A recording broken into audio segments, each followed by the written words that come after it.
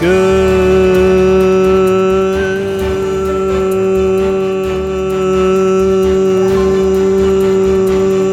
morning and welcome to the Lakers Lowdown. I'm Anthony Irwin. Today on the show, the Lakers.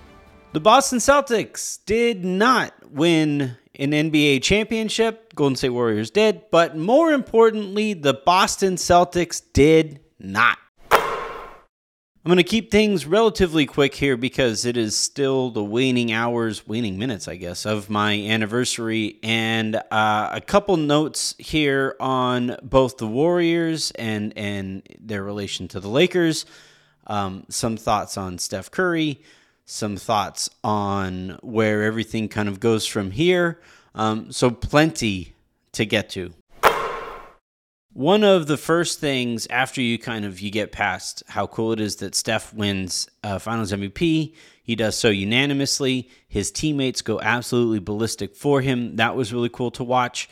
Watching Klay Thompson talk after everything that he has gone through to return to this moment, just on a very human level, just an incredible story. Draymond Green welcoming all the boos and I can only imagine the stuff he was hearing from a Boston crowd.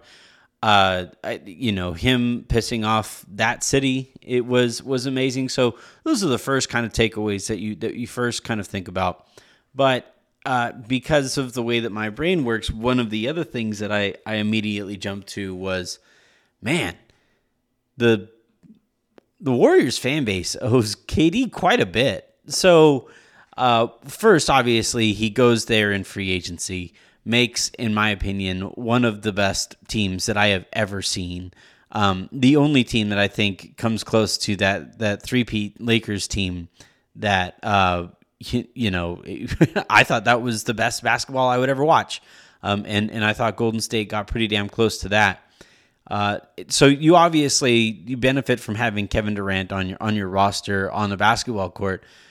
He does everything he possibly can for them. Obviously, if you feel a certain way about Kevin Durant, I'm not going to change your mind.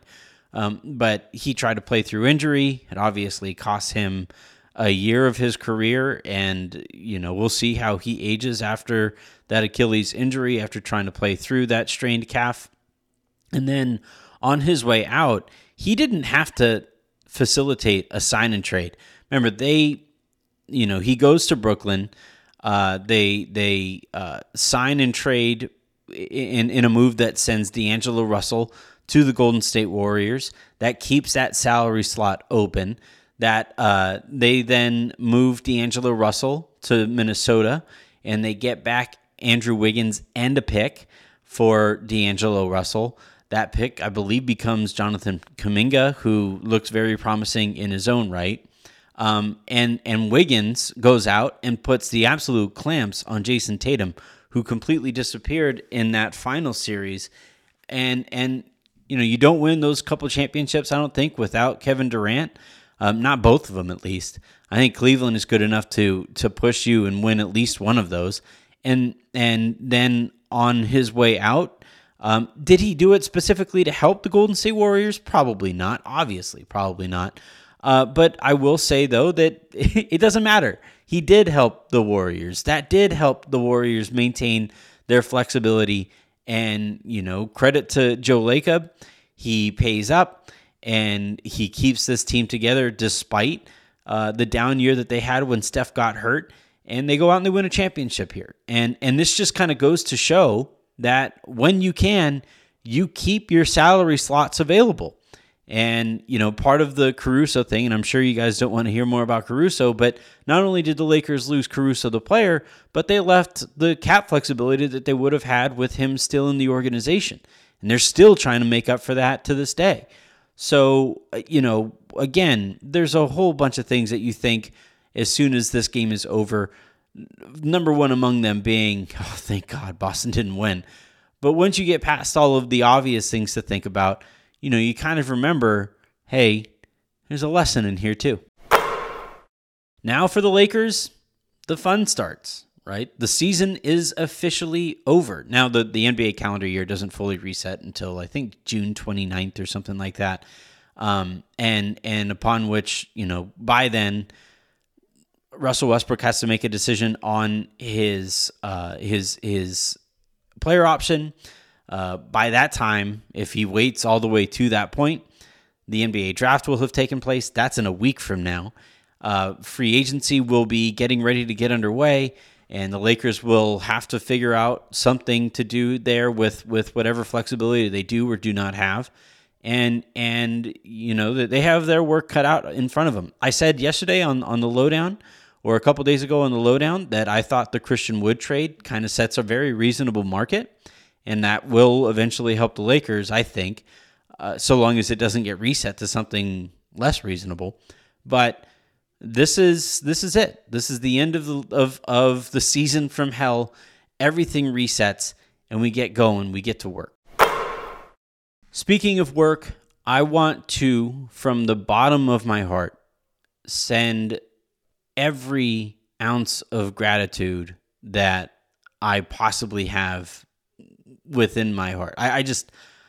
I continue to be absolutely flabbergasted with the amount of support that we have gotten, that you have given me, going from something that I built with help, obviously, but something that I built over years of painstaking repetition and work and consistency and all of those things.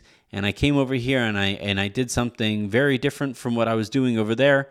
And you guys stuck with it. You stuck with this feed. You stuck with all of these shows across the network. You've sent insane amounts of support to all of us. And I speak for the rest of the team when I say, thank you. Thank you, thank you, thank you. We love you, and we cannot wait to cover the Lakers' attempts at making up for whatever the hell last season was. So again, like I just said a second ago, let's get to work. All right, that's going to do it for this episode of the Lakers Lowdown. That is going to do it for this season's lowdown. That's going to do it for this season's pressure cooker. That's going to do it for this season's spaces and all of that. All of that is now behind us. Tons of really exciting coverage here in front of you. Las Vegas Summer League is less than a month away. I'm going to be out there. The team is going to be out there. Members of the team are going to be out there. Can't wait to hopefully meet up with some of you guys out there. We have some interesting and fun decisions ahead of us here on this feed as we try to continue to build on the success that we had. And hey, we get to watch. Look, I'm telling you guys right now, if you're in the room with LeBron James right now, you're probably in the room with a fired up LeBron James. He does not want this to be, an echo next year. He does not want this to transpire again. And how he does that, how the Lakers help make sure that doesn't happen, is going to be fascinating. So I cannot wait to cover it. I cannot wait to see how the rest of my team covers it. I can't wait to continue working, man. I love this shit. I love you guys. We'll talk to you tomorrow.